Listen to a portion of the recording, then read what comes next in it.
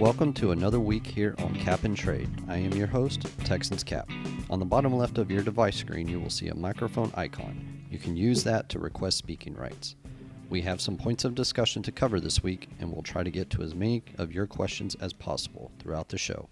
As a reminder, this show is recorded and will be redistributed via the Cap and Trade podcast.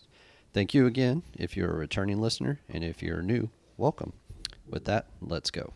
All right, another week here on Cap and Trade. This week with a good friend of mine, Cody Stutes of ESPN Radio 97.5, joining us tonight. Returning back from a hiatus I had to take off last week because I just wasn't feeling 100%, and I'd rather just be able to give y'all, a normal sounding voice, but some good content and stuff instead of me sounding like crap and feeling like crap. And so we're back in it, ready to go. Cody, how you doing tonight, sir? I'm doing fantastically, as we discovered moments ago, is actually a word that people use. Outstanding. That is, worked that in perfectly. So I got some different things to talk about tonight. We'll talk about Caserio because that's been on the timeline today.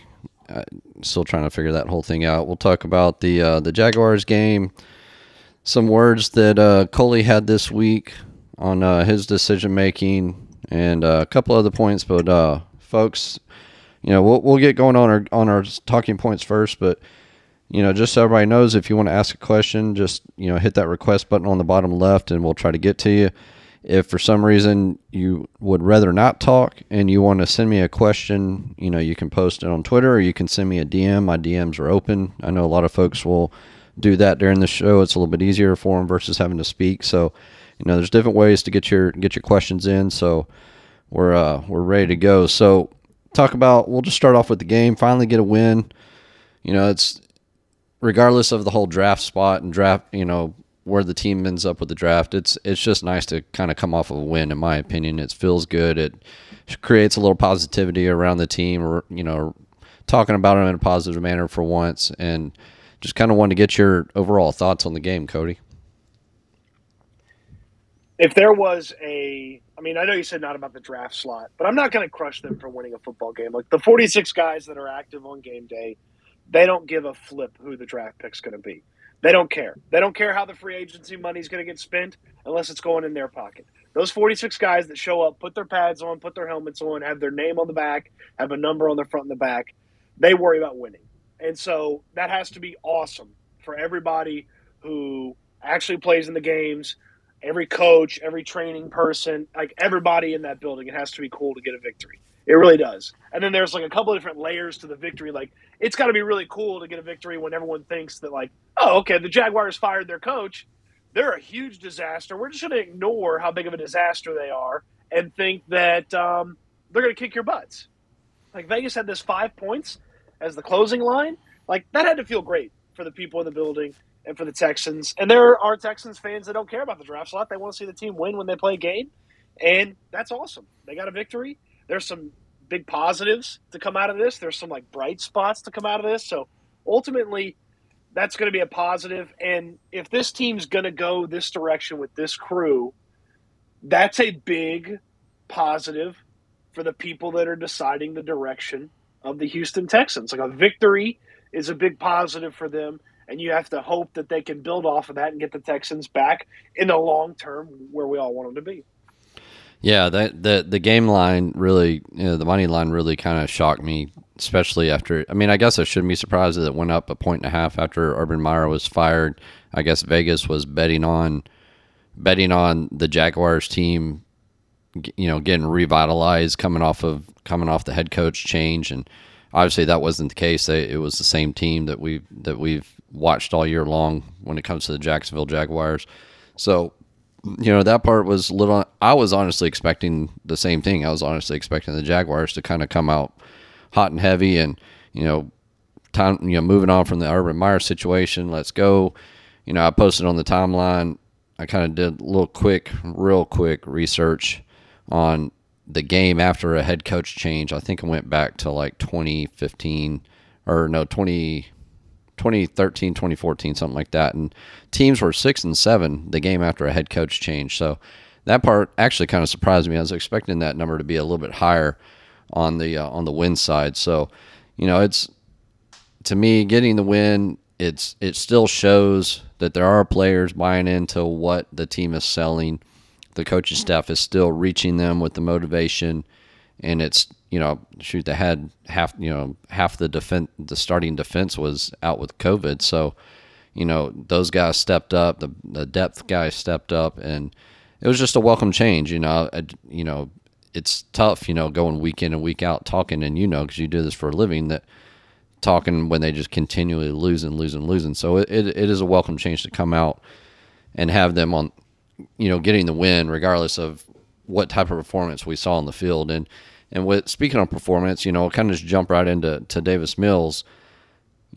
For me, it seems like the game is starting to slow down a little bit for him. You see his footwork. He's getting through his progressions a little bit quicker. His footwork is moving with his head as he's moving through his progressions. He's taking the check downs a little sooner.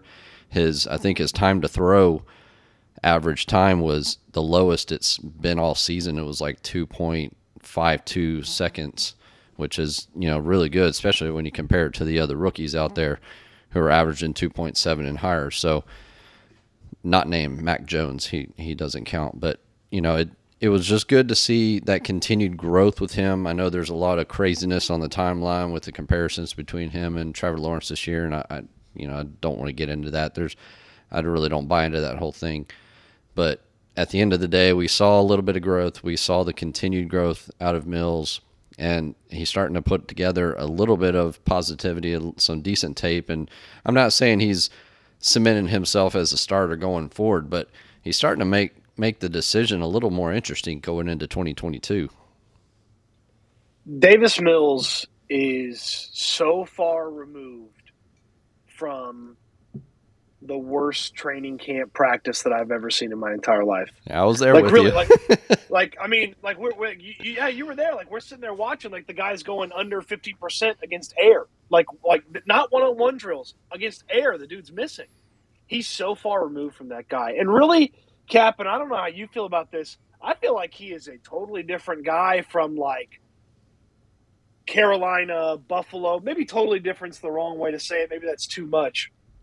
He's definitely better than the Carolina game, the Buffalo game, and those games when he was forced into starting. And it goes back to an old adage that, I think Bill O'Brien hammered this home a couple times with Ryan Mallett, I think is the guy. It's okay to sit and watch sometimes and learn how things are done and learn how things aren't done. And I feel like when Davis got shown the bench for Tyrod coming back off the injury, that very much felt like, hey, watch how things are done. And ultimately it turned into, watch how things actually aren't done, Davis. Like, watch how we don't want you to operate. And he got back in there, and Brandon Cooks has been hammering this for a couple weeks now. He just takes what's there. Like, he makes the throw, he sees it. First of all, he sees it, then he makes the throw. He's not trying to force things. The interception at the end notwithstanding.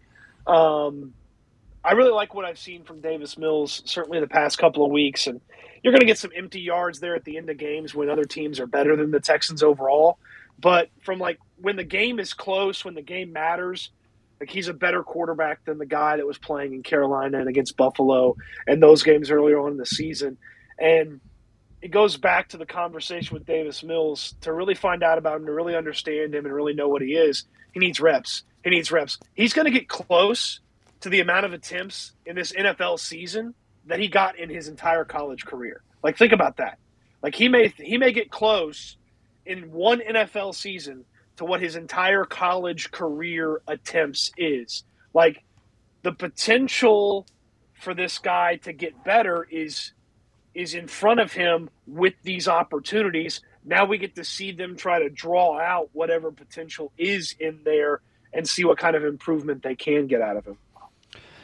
Yeah, I think, and you brought up a good point about him playing and then sitting back down. And we kind of talked about that at the time on this show, that maybe when he sits back down, can absorb that 2 or 3 week stretch of him playing, and maybe all that, and sitting back down and reevaluating things, and maybe the game will start to slow down for him. And I think maybe that ended up being a good thing for him to go back, because obviously going in that early in the season was not the plan. So, they had to just get through that section, and him sitting back down and reevaluating and getting back going in the right direction was probably a good thing for him it's probably just a good thing when it all comes down to it. So, good for him. Another good positive game, nothing earth shattering, but he's trending in the right direction. And you can kind of say that for a lot of the rookie class at this point. Finally we got to see a rookie class that's getting snaps compared to the previous regime. Now we're seeing Garrett Wallow, regardless if it's a result of COVID. It was just good to see Garrett Wallow out there getting snaps. Lopez is continuing to get snaps. Collins, obviously Davis Mills, and Jordan Brevin was out with a hand injury this time, but his snaps has shot up dramatically in the last 4 weeks with Akins, being inactive until this last game. So I just think it's a great thing to see the rookies out there getting snaps, getting the evaluation, and really give us an idea of, is this class going to be a good draft class or not? And you obviously can't make that evaluation this early in the go of it, but seeing them have meaningful snaps, but the performance is also there. I mean, you see shining light from, obviously Lopez is probably the biggest. Outside of Davis Mills, I think Lopez is probably the biggest draft find so far. But you see the flashes from Nico Collins. You see the flashes from Brevin Jordan. And, it just kind of gives the fans a little more excitement about this draft class in the future going forward. Well, I think you look at this and you say, all right, Nick Caserio found these guys in the draft, and he didn't even have a first or a second round pick. And then you think about 2022 and you may have multiple firsts and multiple seconds. Like, okay, let's take a hack. You talk about Garrett Wallow, and I understand that he played because of COVID situation, but he's been a special teams guy here or there. That's a 5th-round pick. And last year's 5th-round pick's not even on the team anymore, and Isaiah Coulter. So it's like, okay, like that's a big improvement. Roy Lopez turning into a rotational player as a 6th-round pick, like, this team has had success in those late rounds on the defensive line before. That's pretty cool to see. Like, we have to think about this too. Like, if they add a tremendous amount of draft capital over the next couple of seasons, like you get additional firsts, you get additional seconds, thirds, whatever it may be, you have to have guys who have been around in the NFL, and you have to have someone grow old with this team. Like, someone has to hang around and grow old with this team. Ideally, it's those 5 guys that they drafted in the 2021 draft. Like, ideally, you'd love to grow old as a staff, as Nick Caserio as the general manager, as this version of the Texans, with these guys playing some sort of role. I don't believe any of them are going to be sort of what I call tentpole players, like players that you build around. Like, none of these guys will turn out to be guys that you build around more than likely. But if Nico Collins is on your team for 4 years and you have the conversation about bringing him back, like, that's a huge positive. Same thing with Brevin Jordan. Same thing with Garrett Wallow and Roy Lopez. And if Davis Mills turns into a starter for someone next year and maybe a backup after that, if it doesn't work out, like, those are all positives that you can point to. And it's like, wow, you got a lot out of not that much draft capital. What can the general manager do when he has more draft capital? Yeah, that part's definitely exciting. We see how much he moved around in the draft this year. So by extension, you got to think that's going to be a continued thing for him. And if he's got, already the 1 and the 2, and if he has multiple 1s, multiple 2s, he's just going to probably be moving all over the board. And that's going to make for a very fun draft night. But, that part's exciting. The other thing about the game, the only thing that was frustrating for me was seeing Titus Howard move back to left guard. And I understand it's for 1 game, and the team, Coley, think that was the best 5 offensive line group, but you can't convince me that Howard at left guard and Christian at left tackle is better than Howard at left tackle and Cole Toner or somebody at left guard. Howard needs the reps at left tackle. The team needs to see him at left tackle because it's very clear that Tunsil's not coming back this year. And I've been on the train that he's out of here with a trade come next offseason. So the team really needs to evaluate Howard at left tackle, not only to determine if you draft another tackle next year, and on top of that, do you activate his 5th-year option for 2023, because that becomes fully guaranteed once that's done. So there's just a lot of questions around Howard and playing left tackle or right tackle or wherever they're going to have him, because obviously he's playing better as a tackle in space than he did as an interior offensive lineman. So just wanted to kind of get your thoughts on that whole scenario. I mean, why they made the move and what did they need to see out of him going forward? He's got to play left tackle. He has to play left tackle, and I was upset. I guess I wasn't real upset, but I was upset until I really had to think about it and pay attention to, like, okay, like, I understand he's there because they felt like they had to play him there instead of, like you said, Cole Toner or whoever else they might run in there. I'm taking that as a COVID one-off. My belief is he's a tackle going forward and not just a tackle. My belief is he's a left tackle. And this will be an interesting decision for Nick Caserio, because really he's going to have to take the assessment of these next 3 games, and hopefully Titus Howard plays these next 3 games at left tackle. He's going to have to take this assessment and determine, like what you talked about. Do I want to potentially give this guy that option year that guarantees he's going to be on our team, or do I want to not give him that option year and basically have a prove it to me left tackle scenario for a year? Or, like, kind of like what some people have talked about.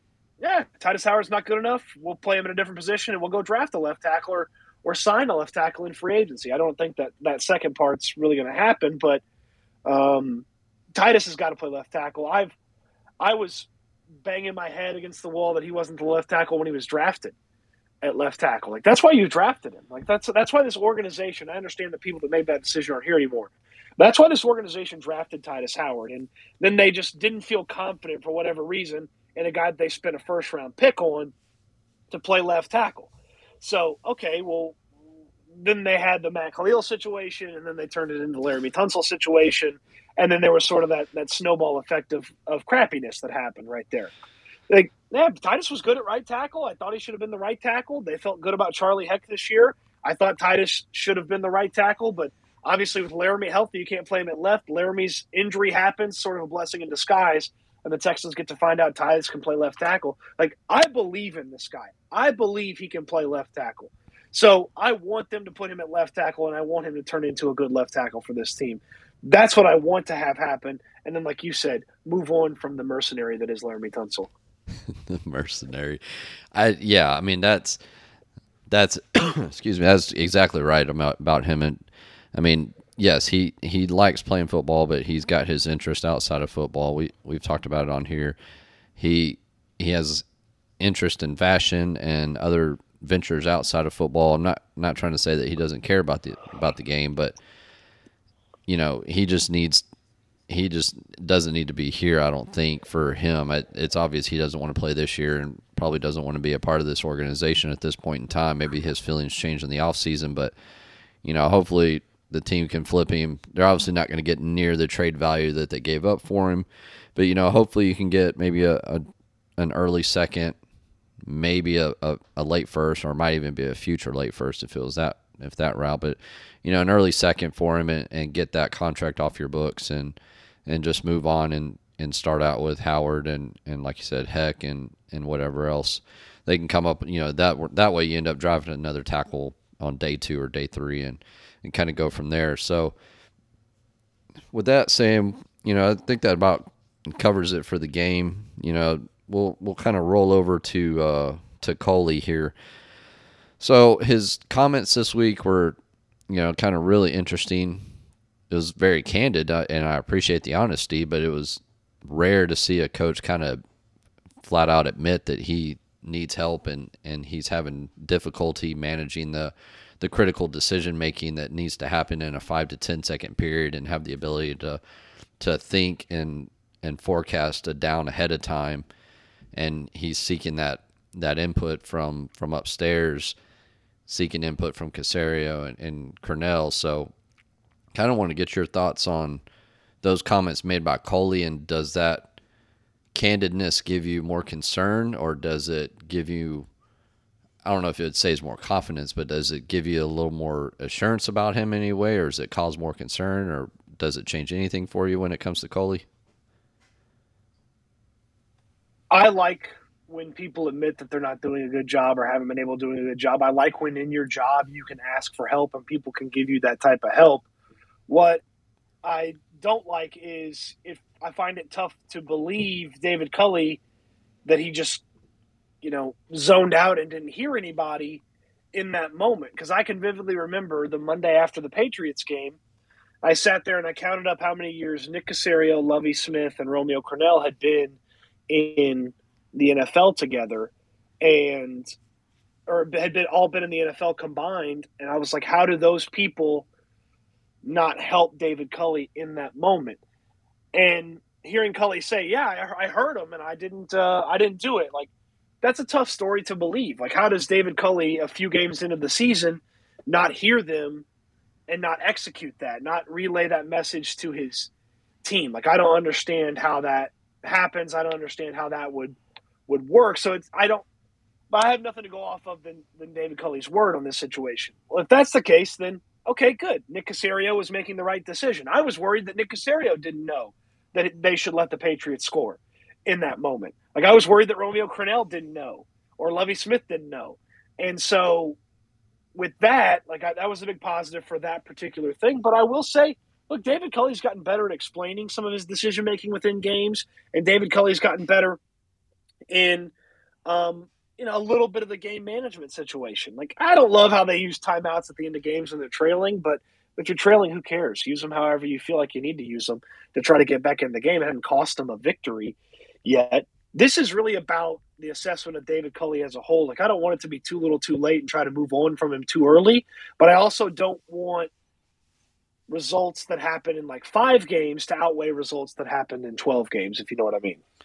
Yeah, no, I understand what you're saying, and I mean, it just feels like you can't have on the job training for a head coach. I feel like he's almost on, like he's running around with training wheels at this point in time if he's having to seek out that kind of input. And I mean, that maybe comes from the fact that he hasn't been really in this type of position before, as a play caller or anything like that. So maybe that's where that's coming in from on him. But it causes me concern. I don't know that and I'm not trying to say his age is going to be a factor, but it just caused me concern is, can he grow? Can he obtain those type of skills at this point in his career as a head coach? And if so, what's the time frame for that to happen? Is the team, are fans willing to wait for that to happen, or do they just need to realize that he's maybe not going to get those skills and they need to cut bait and move on? So go ahead. My question is, what does he do? Like legitimately, and I'm not asking this to be mean, I'm not asking this to be crass, but what does David Culley actually do? He doesn't call the offense. He doesn't call the defense. He doesn't call special teams. And this week he admits that basically, I don't want to say Nick Caserio, Romeo Crennel make the decision for him. That's not what they do, but they have heavy input in directing him which way, and clearly the way he thought earlier in the season and didn't execute was the incorrect way. So what exactly does he do? He just motivates the team to get ready to play. If you're not an expert game manager, when you don't call the offense, you don't call the defense, all you are is an expert motivator. And yeah, this team's look pretty motivated at different times, but they can't stay motivated because they can't get anything done in the second half of games. They don't make some sort of massive in-game adjustments. So it's not like he's going over there and helping Tim Kelly on offense, even though he's been in the NFL for twice as long as Tim Kelly's been in the National Football League. So what exactly does David Culley do? And maybe this is by design. Maybe they only wanted that guy here to help manage guys, keep them focused, keep them disciplined. The discipline's gotten better here at the back end of the season. It has. The penalties are starting to trickle down a little bit. You still get random weird penalties. Pharaoh Brown seems to have 2 a week. Malik Collins, man. I think there's something out there against Malik Collins, man. Getting defensive holding 20 yards away from the play. Did he punch a referee one time or something, man? They must have it out for old I David don't know, Collins. man. He's just. I mean, some of his penalties are valid, but some of them are just bad But luck or bad calls or whatever. But but that's my concern with yeah, Cully is like what exactly does he do? What does he bring to the table? Because look, if you're an amazing coach Monday through Saturday and guys take big jumps under your tutelage, and then on Sunday you do a lot less work because you're really good Monday through Saturday, like I'll live with it. I'll understand it. Like I think Harbaugh in Baltimore to an extent is kind of that way. I think that John Harbaugh is an amazing coach on Monday through Saturday.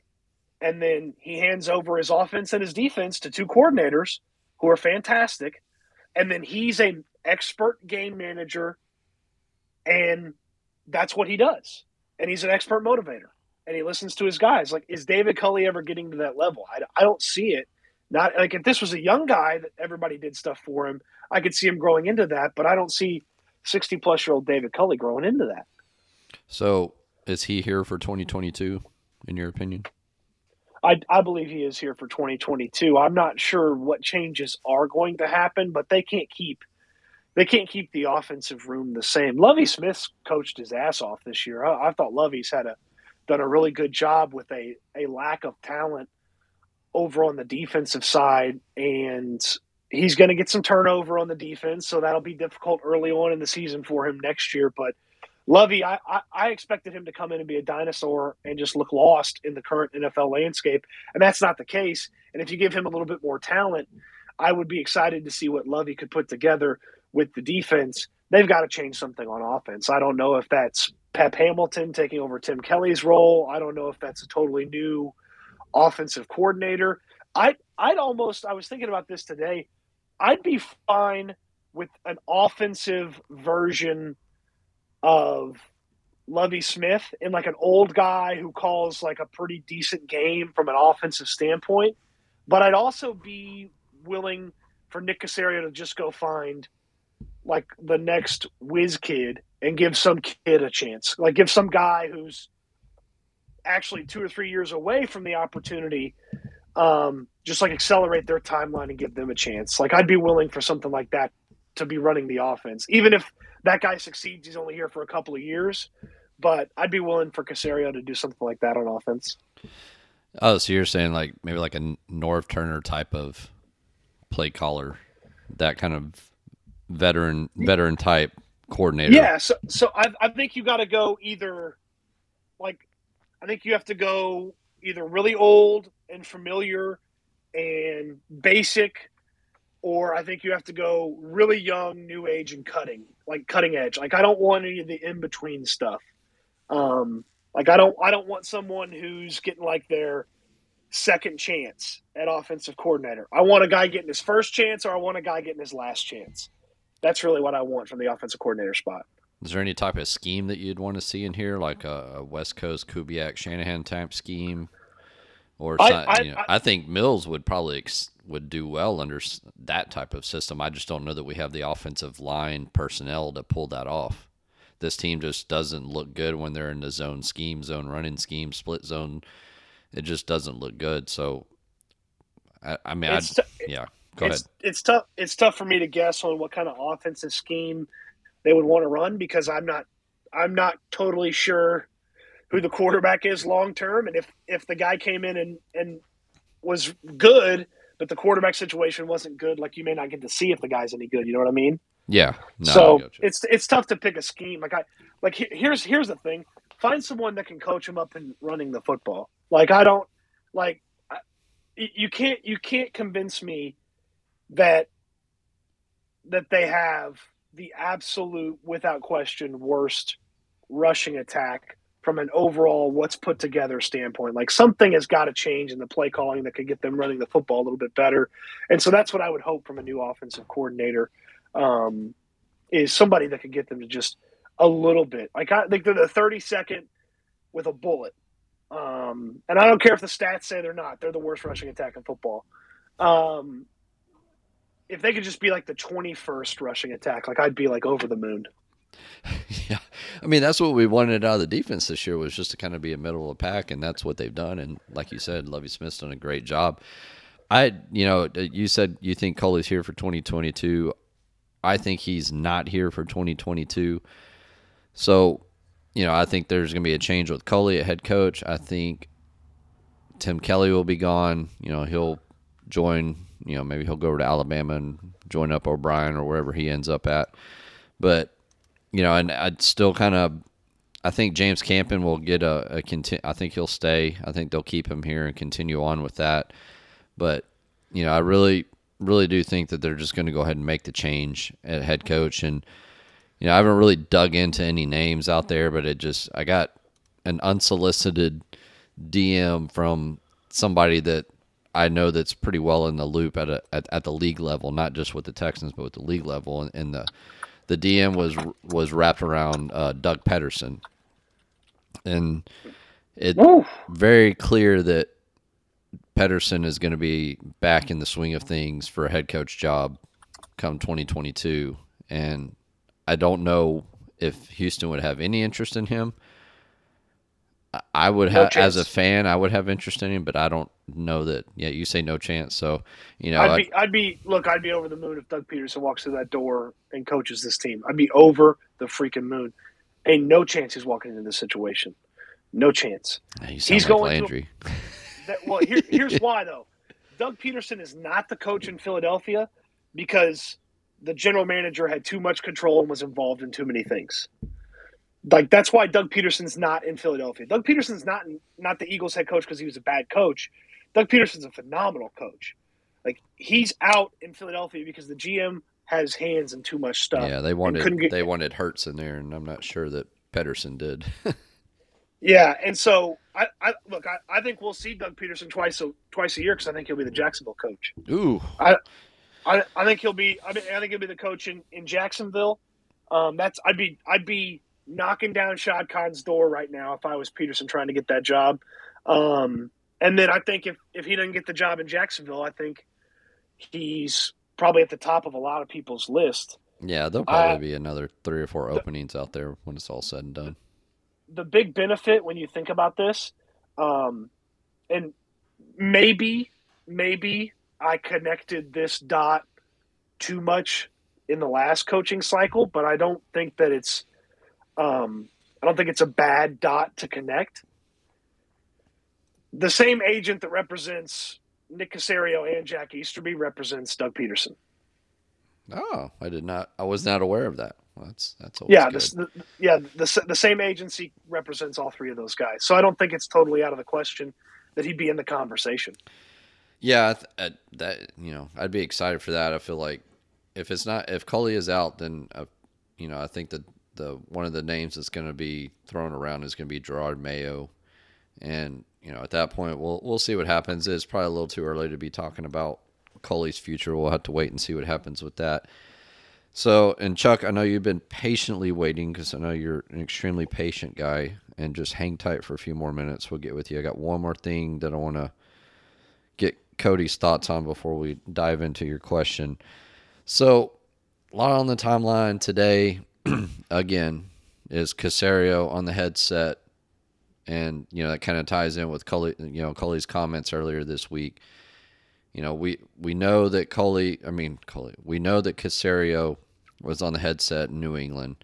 We saw that, there's a video, it was on the timeline again today, where he's literally calling out coverages to McDaniels to assist in the play calling and doing whatever New England needed him to do to help out. And I don't know at what level or what type of information Caserio is looking at, or if he's even feeding anything to Coley, or if it's more of a reactive thing, if he's waiting on Coley to seek out them.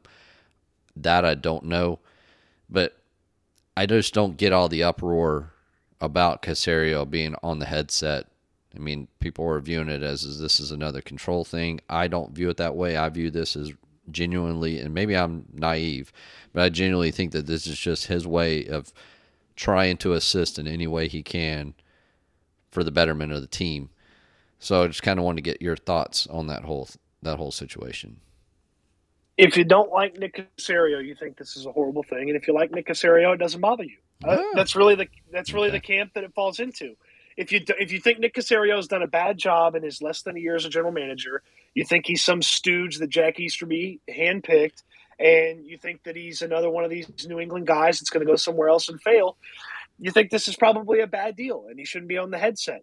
If you believe in Nick Casario or you still have a benefit of the doubt for him, then this is not that big of a deal. Look, don't get me wrong, it's a very big change to be standing in the press box, watch all those coaches leave, and watch the general manager of the team leave wearing his visor, having his pin up in his visor, and carrying all his papers with all those other coaches. Like, that's a big change.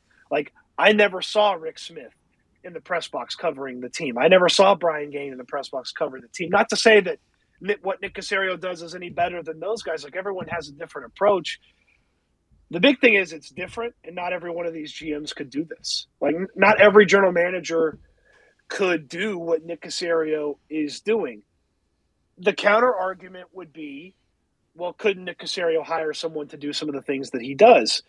Sure, yeah, he could. I mean, he could hire an analytics expert who's going to help Cully and Tim Kelly and Lovie Smith with, hey, we need this at this time. Use this timeout. Don't use this timeout.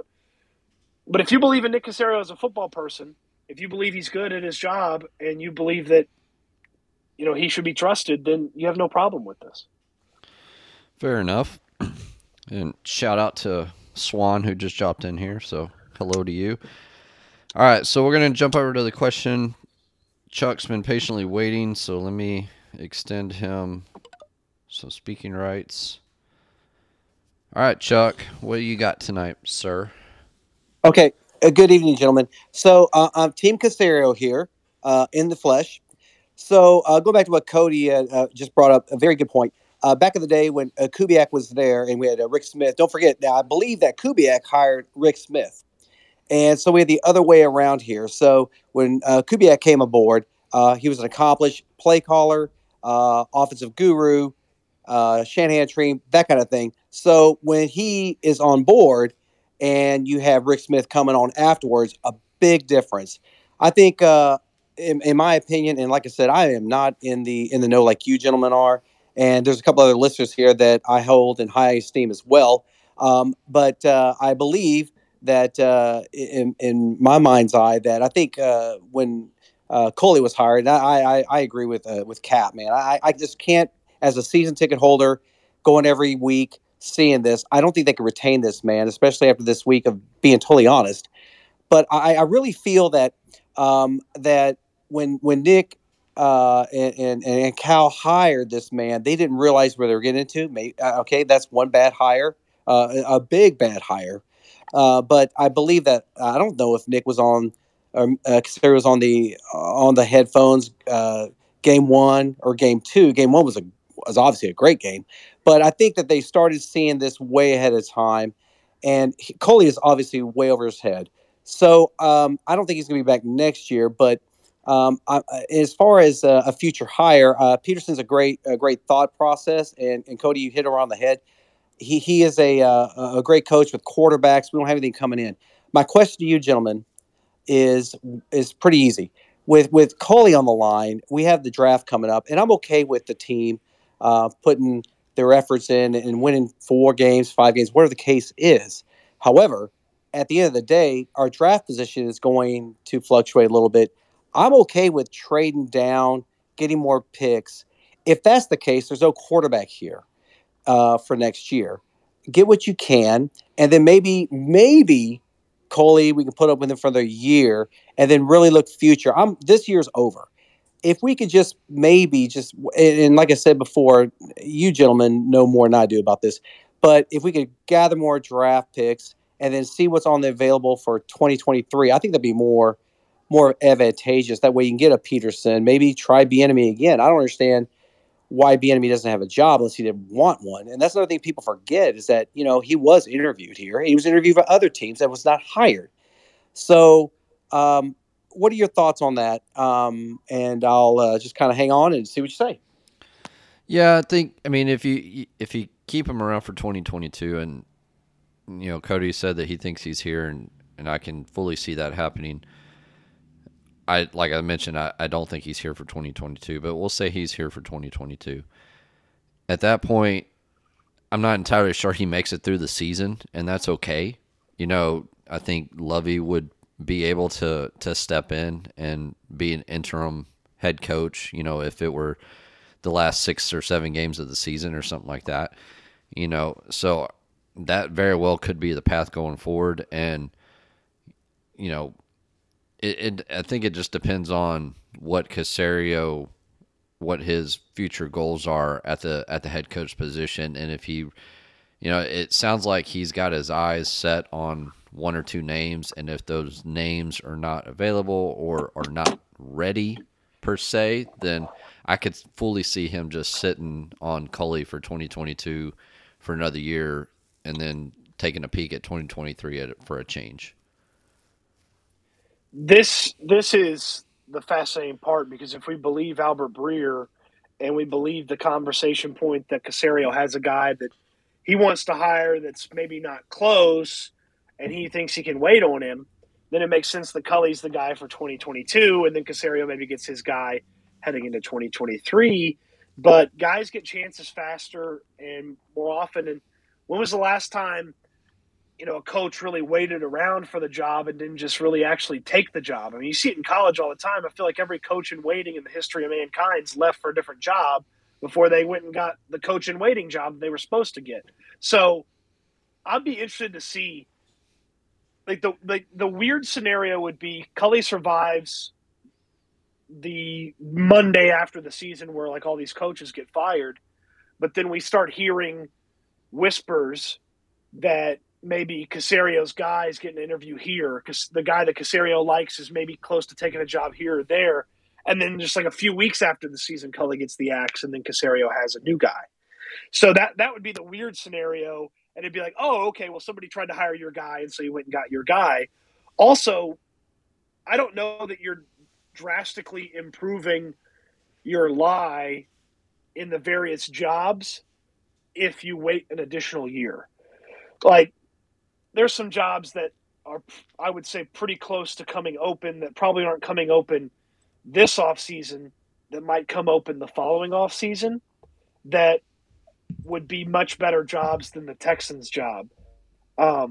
Just off the top of my head, those teams would be the Bengals and the Cardinals. I don't believe either one of those teams would make a change this offseason, but next offseason, I could certainly see those teams making a change, and I'd much rather coach the Bengals and the Cardinals than the Texans heading into 2023 because the quarterback situation's settled. So I don't know that you improve your lie in where you are in the pecking order, because you're going to interview the top of the class, and you may not get the top of the class because there are going to be better options. I mean, they interviewed Brandon Staley, and when he ended up taking the Chargers job, I looked around and I was like, oh, so there was no chance he was taking the Texans job. He just interviewed to interview. And so you got to make sure that you're getting a guy that either you like, regardless of where he is in the pecking order of the class, or you got to be comfortable potentially not picking from the top of the heap. Well, Cody, let me ask you this real quick. So what about Cal? Like I said before, I was sitting last Sunday, last home game. All of the season ticket holders that I sit with are gone. All right. So there's a block of us. There's 9, 10, 12 of us that sit together. I haven't seen them the whole season. I went by myself. The whole row was in front of me with Seahawk fans, a bunch of ladies. My question is, okay, if you do not make a move and you don't have a top quarterback to bill as your franchise for next year, how can Cal McNair really stare at us in the face and say, renew your tickets, trust me, and we're going to have David Culley leading us next year? That is my biggest issue. Yeah, no, it's not going to be easy to sell tickets, but it's not going to be easy to sell tickets there even when you got a franchise quarterback. You're going to have to put together a constant winner before people even think about buying back in like they used to be bought back in. I understand that Cal McNair has, with his decision-making and the way this organization has been run recently, I understand that he has erased a lot of goodwill that Bob McNair built up. I hope he also understands that. But I would also point to the fact that there's been more than a couple of times where Cal McNair has acted like an owner that most fans would be, whereas Like, I don't believe Bob would have fired Rick Smith. Like, I believe Bob would have basically forced those guys to continue to work together. Like, Rick Smith was not having a bad tenure as a general manager. Was it great? No. Bob sure as hell would not have fired Brian Gaine. Bob would not have let Bill O'Brien take over. Now, obviously, that was a bad decision, and we knew it was a bad decision in the moment. But then Cal wrote the check and made the guy go away. Like, Cal's acted like an owner who is a fan more often than he's acted like his dad. Like, quick to write a check, pay the money, make it go away. He's invested a lot of money in this team, in weight room and new dining and this and that. Like, he hasn't stopped at that point. Like, he's got to get the football stuff right. And you just got to hope that he nor Jack Easterby meddle with Nick Caserio, and Casario's got the thing going right. Like, that's the big thing. Like, Casario's going to be the guy that gets all this football stuff right. If Caserio picks the wrong players, yeah, that's Cal's fault because he hired Caserio, but Caserio messes that up. If Caserio picks the good players, like, Caserio will get the credit. And eventually, if the team's winning, people start coming back, people start buying season tickets and stuff like that. The thing about the money, like, yeah, Cal McNair's not going to see as much money as he has seen in previous years. The TV deals don't let these guys lose money. Like, they don't lose money because, like, the TV deals are incredible. So, yeah, I understand that there's not as many season ticket holders, and I'm sure when he gets the reports or his financial people get the reports, like, yeah, it's tougher to sell tickets. There's less people. There's less hot dogs. There's less beers that you sell, less pretzels, less jerseys. Yeah, that he ain't in the red. Like, it's still coming. Like, the bottom line is still black. At the end of the day, it ain't in the red.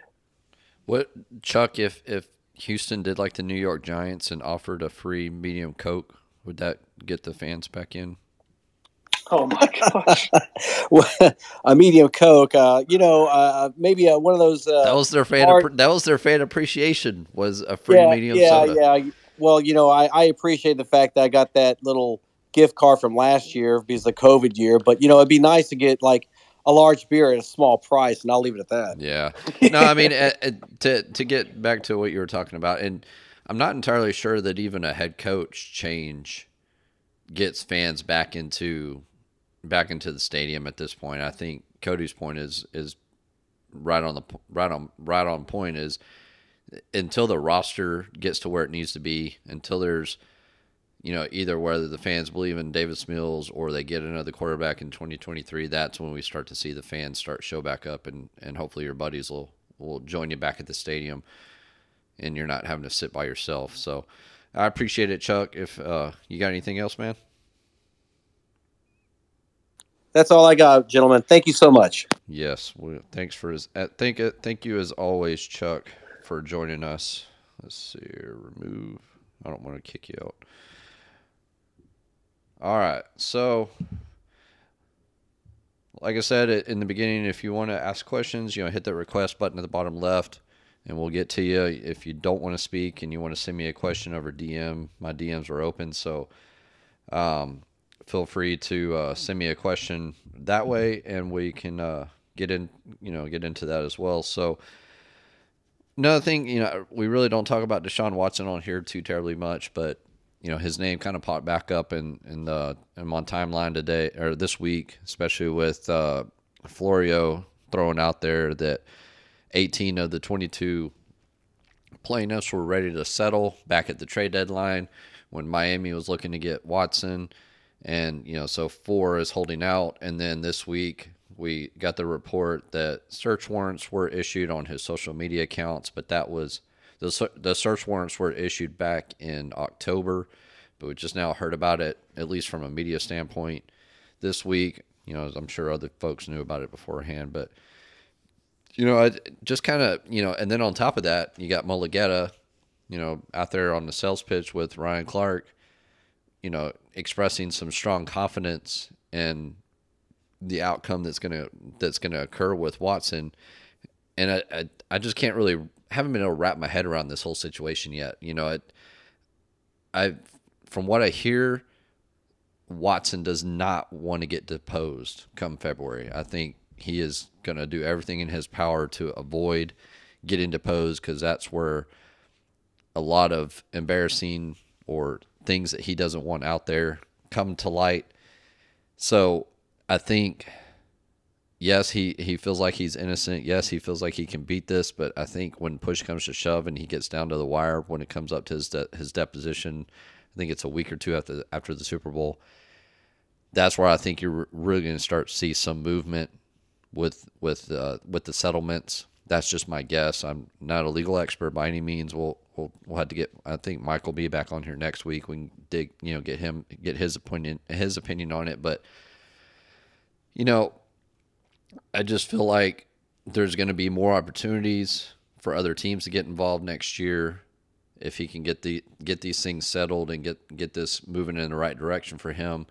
And at that point, the league will probably hand out some type of suspension, and you're getting a player for 8 to 10 years. So a 6 or 8 game suspension is minuscule in the grand scheme of what you're getting with Deshaun Watson. So anybody who comes at me with the potential suspension thing, that to me that just not is a non-factor given what you're getting out of Watson for the long haul. So is there any new teams that might come to light? Obviously Miami is his top choice. I don't know that he would open up the no trade clause for teams like the Giants, Philadelphia. I know he said no to Philly. I know he said no to Carolina, but those are names that are still going to be interested in him come 2022. Dave Tepper up in Carolina is an extremely aggressive owner. If Seattle moves on from Russell Wilson, then maybe that's somebody who's involved. Denver is going to be hot and heavy for another quarterback, whether it's Aaron Rodgers or if they swing back to Watson. And then you got other options out there that have uncertain situations at the quarterback position with Pittsburgh and Washington and New Orleans. And I just kind of want to get your thoughts, Cody, on that whole situation, what you think comes down, what kind of timelines we're looking at, just any thoughts you might have on it. It doesn't feel like they got close to settling, a lot of them, around the trade deadline. That's what Florio said. I'm not sure exactly how he knows that. I'm not sure which side would have given him that information where you could trust enough to go with it. But I got to trust Florio that, hey, okay, they had most of them settled. And I would think that because the civil stuff is tough. You mentioned the depositions. Deshaun doesn't want the depositions to happen. Depositions can get nasty and filthy. And I don't know that the accusers want the depositions to happen like that. And I understand that. I know that the report a couple weeks ago that those things have started. Like, depositions are nasty. And I admire the process for which lawyers can use depositions to find things out. Like, I understand its usefulness, but it can be a very nasty thing. And I don't believe either side really truly wants to go all the way through that whole process and then rehash a lot of that in front of everybody in a courtroom. Like, I hope this thing gets settled and the accusers can put it behind them. Deshaun Watson can put it behind him, and then we can worry about the football aspect of Deshaun Watson. And then the criminal aspect, that search warrant stuff that came out last week, it didn't seem like there was some sort of massive criminal component to it. And I'm no legal expert, but I think back to the Ray Rice situation. They had video of Ray Rice doing this thing. Ray Rice was treated like a first-time offender, and I would assume that the way the legal process plays out, sometimes guys get treated like first-time offenders for some of these things, and sentences are lessened or lightened or adjusted or however you want to phrase it.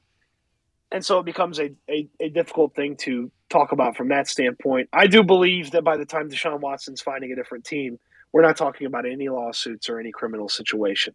As far as the teams, the Russell Wilson situation gets interesting because Russ is probably going to want a new contract wherever he goes, I would think.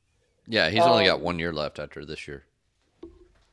So I would think he's going to want a new contract, and don't you think he's going to want to try to, go big or go home on that contract? So Deshaun Watson being locked in, and maybe Deshaun wants an adjustment here or there on some sort of his contract, but he's not going to want a new one. You're not going to have to totally break the bank. Like, you're going to get a pretty good contract when you end up with Deshaun Watson. So I think from a contract standpoint, Deshaun's going to be an easier sell than Russell Wilson. From a introducing him and having him be the face of your organization, Russ is going to be an easier sell on that point. That's where I feel like the Giants jump out first. The Giants, I believe, will have absolutely the ammunition to go get Deshaun Watson. Their preference is going to be Russell Wilson, in my opinion. Miami seems to clearly prefer Deshaun Watson, but would they change their mind if Russ was interested? Is Russ even interested in Miami? That's a conversation that I think we'll know pretty soon, because Russell Wilson's people have been pretty free with the teams that he'd be willing to go to. It's like once every 2 months we get an update on what teams he would like to go to. Sure. Denver's interesting. I don't know if Deshaun would say yes to Denver. New Orleans is interesting. I don't know if they'd have the draft capital necessary, but Deshaun would say yes to New Orleans. He would say no to Cleveland if they decided to try to go after him. That'd be not just a no, but hell no. Las Vegas is an interesting team too, by the way. Yeah, I've been thinking about Las Vegas. I think Carr's only got 1 year left on his contract, and that's no guaranteed money too. Yeah, I mean that would, and with their cash model, I mean that would be the easiest contract to get out from underneath. So, that's I do think the market has as much to do with the team for Deshaun. And I'm talking, business ventures, marketing, things like that. So I think that has a big role in it. But we'll have to see what happens. I just kind of I appreciate your thoughts on it. I was just curious with that little tidbit hitting the news. Yeah, what you got? Can I throw one weird scenario out there at you? Yeah, you're always good at these. If Shanahan calls you and is offering Trey Lance, would you take it? Trey Lance and then some. Obviously, it wouldn't have to just be Trey. It wouldn't be just Trey Lance, but Trey Lance and then some. That's a tough sell. I just don't know about that kid. That's a tough sell. It's worth noting, and I heard Todd McShay say this. If you took last year's quarterbacks in the first round and this year's projected first round quarterbacks, all 5 from last year would be in front of every quarterback from this year. Yes. So yes. if Kenny Pickett was in last year's draft, he'd be the 6th best quarterback, and he might be the best quarterback in this draft. Yeah. I mean, I would have to seriously consider it. I mean, there you go. It's not my favorite kind of questions in this scenario are the ones that you don't immediately answer. You may have a gut answer right away, but you can't immediately spurt it out of your mouth. That's my favorite kind of question. Fair enough. And just wanted to clarify on one thing when I said earlier that I think Watson is going to settle before he is posed. I think when I say that, I mean that Watson's legal team wants him to settle before it gets to deposition. I think Watson is willing to push it and really try to prove his innocence. So we'll see what happens with that. We're right up at 10 o'clock. We've had some good questions. A couple other little tidbits I wanted to drop out there. So we see Caserio when he's signing some of these players, whether it's off practice squad or, from another team's practice squad, he's been, he did the Derek Rivers contract, the Jonathan Owens contract, had small amounts of guaranteed money, and I'm talking small, like 50, 100,000. I think Owens got like 10,000, something like that. But Dorsett got a little bit of guaranteed money. Rondell Carter, who they signed today off of Arizona's or Dallas, I can't remember which practice squad they signed him off of, but supposedly he signed a 2-year deal. So it's kind of a little unusual, but it's an interesting tactic. So you're starting to see a little more contracts pile up for 2022. As for potential extension candidates, I don't think this has really changed much in the last 3 or 4 weeks. I usually ask my guests, is there any specific players that they would like to see extended? So Cody, just real quick, you got any names that you'd be down for extending right now for the end of the year? Not really, to be honest with you. I'd be fine with a. I don't want to say I'd be fine with roster churn because I feel like we're just getting to know some of these guys. Um, but yeah, I'd be fine with almost everybody who's going to be up being up. Yeah, fair enough. I guess that yeah. yeah. So I'm up for another season of roster churn. well, there's going to be a ton of it regardless. I mean, you're right now. I think if we add the Carter deal in, I think there's like 29 or 30 contracts on the books for 2022, and we have a pretty strong suspicion that players like Eric Murray, Kevin Pierre-Louis, potentially Marcus Cannon, maybe Fairbairn, just due to his contract, despite him, kicking very well the last few games. I think you're going to see some of those contracts moved. We'll see the futures contract signed in January after the season's over. So heading into free agency, there's a very real chance that you're only going to have maybe 40 players under contract to fill out a 90-man roster. So you're going to see a ton of roster churn regardless. You're going to see a lot of activity on the free agency market again, like we saw this year with a lot of mid-level contracts and then a lot of draft activity, potentially seeing an actual decent size undrafted class this year now that the scouts are able to get back on the road and do a little more work. But some potential extension candidates, some names that I've heard floating out there is Malik Collins. He's interested in coming back, but he wants a pretty strong contract. I'm talking. He's already making what? Already making $5 million, right? It's a little close to 6. I've heard he's wanting like 8 or 9 million APY. All right. Well, we'll start with 9, and then we'll take off an extra mil for every personal foul penalty that costs the Texans points, and then we can come to an agreement there. Yeah, fair enough. Another one is Kamu Grugier Hill. He's very interested in coming back. I think he's going to play a hard ball though, and a lot of leverage he's got with a messed up leg. Yeah. I mean, we see these players come back from ACLs or whatever his injury actually ends up being, but I do think there is some common interest there between both sides to get that deal done. The other two, DeMarcus Walker, the team is, from what I hear, is kind of interested in bringing him back. And that's a good rotational player on the defensive line. He's on the injured reserve right now, or COVID reserve, whichever one you want to talk about. But the other fourth one, which was a little surprising to me, was AJ Moore, and he's playing on the RFA tender this year, I think at $2.13 million. So I can't see the contract being much stronger. It can't be higher than that. It's got to be something like a Tremont Smith deal. So those are the 4 players I think the team is kind of sniffing around when it comes to extensions. I really don't think they're looking at anybody else. And players like Justin Reed, I think they're gone. So, we'll see what happens. I think that's really about all I had.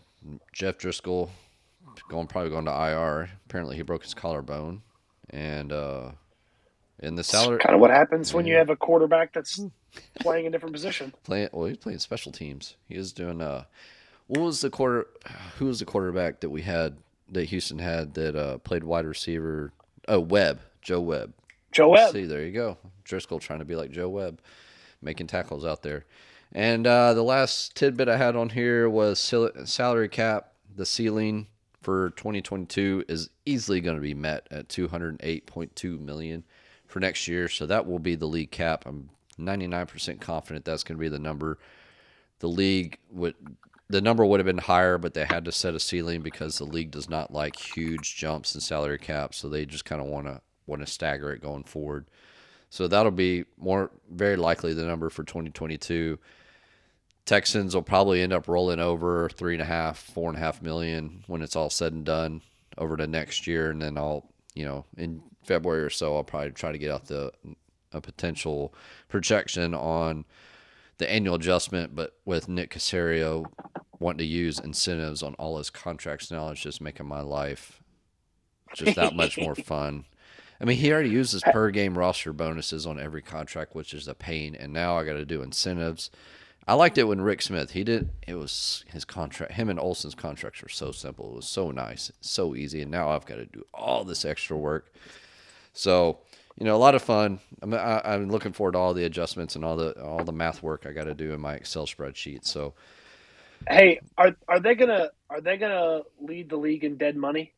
yes, I'm confident in that because they're already at 35, and if they trade Watson, that's another 16-2.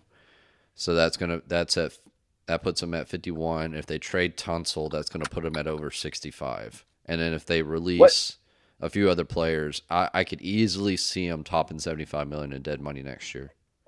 You may know off the top. Is there a record?